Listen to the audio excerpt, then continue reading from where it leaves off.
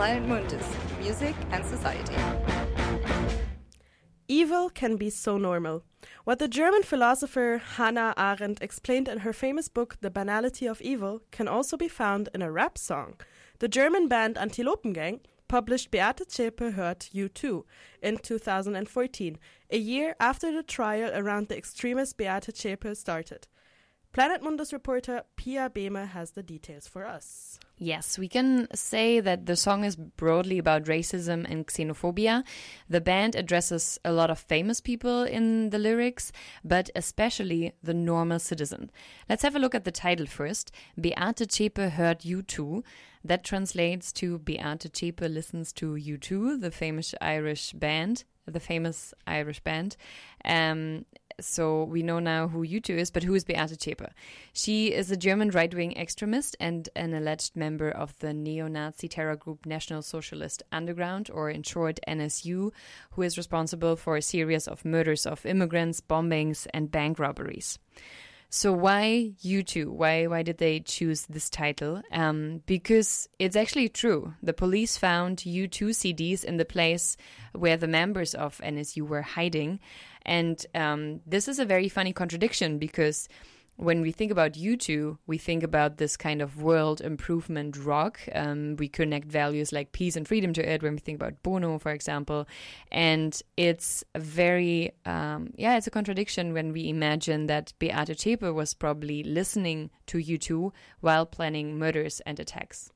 Well, Beate Zschäpe is not the only well-known person in the song.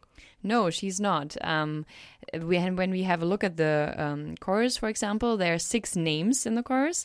And the first line is, Günter Grass schreibt ein neues Gedicht. Maybe some people know Günter Grass. He is a Nobel Prize. He received the Nobel Prize in 1999. He's a German novelist. And the line translates to, Günter Grass writes a new poem. And this is connected to a poem that he published in 2012. It was very controversial. The name is What Must Be Said, where he's criticizing Israel. The next line of the chorus is Max Damage landed in hit, which means Max Damage new song is a hit, and Max Damage is a neo-Nazi and rapper.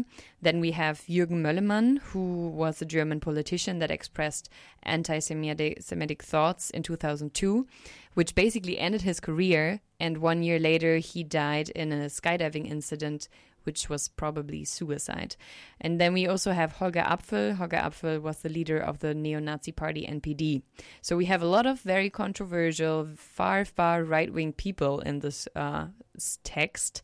But the biggest threat are not the celebrities. The biggest threat is Max Mustermann. Max Mustermann is the equivalent to John Doe in English. So a sample. And in the text, it says Max Mustermann sets fire in a refugee camp. So while the celebrities write poems and songs, the biggest threat is coming from the common person and everyday xenophobic thoughts. Obviously, when a lot of famous people get criticized in public in that song, there must have been many reactions to the song from their side. Is that so? Yeah, for example, the radio presenter Ken Jebsen, who runs a very controversial journalism portal Ken FM, he sued the band. And in the song, it says the reason why he sued them is that the lyrics are, if you translate it, it's all the pseudo-society criticizers, Alsatians, and Ken FM world improver. They are just rabble-rousers in German tradition, those who don't deny the Holocaust but reinterpret it. So that's why, because Ken FM is mentioned here, Ken Jebsen sued the band. However, the district court in Cologne stressed the freedom of art, so Jebsen was not successful and the Antilopengang did not have to change the lyrics. But how relevant is the song still, like 4 years later? Yeah, well, we still have everyday xenophobic thoughts. We have hate speech and attacks on immigrants. This all did not disappear.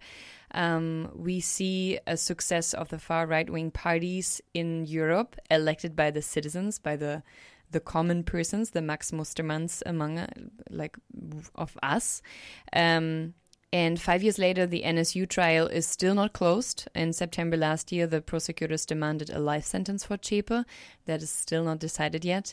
And this is all still up to date. And one thing that is very controversial, very funny as well, is Beate Zschäpe listened to U2. So the message in the songs of U2 were not really received from her. So the question is, who receives the message of the songs from Antilopengang? We will see. Well, the German band Antilopengang addresses the banality of racism in the song Beate Zschäpe hört U2. Thank you for the insight, Pia. Beate Zschäpe might listen to U2, but we are listening now to Antilopengang. Planet Mundus.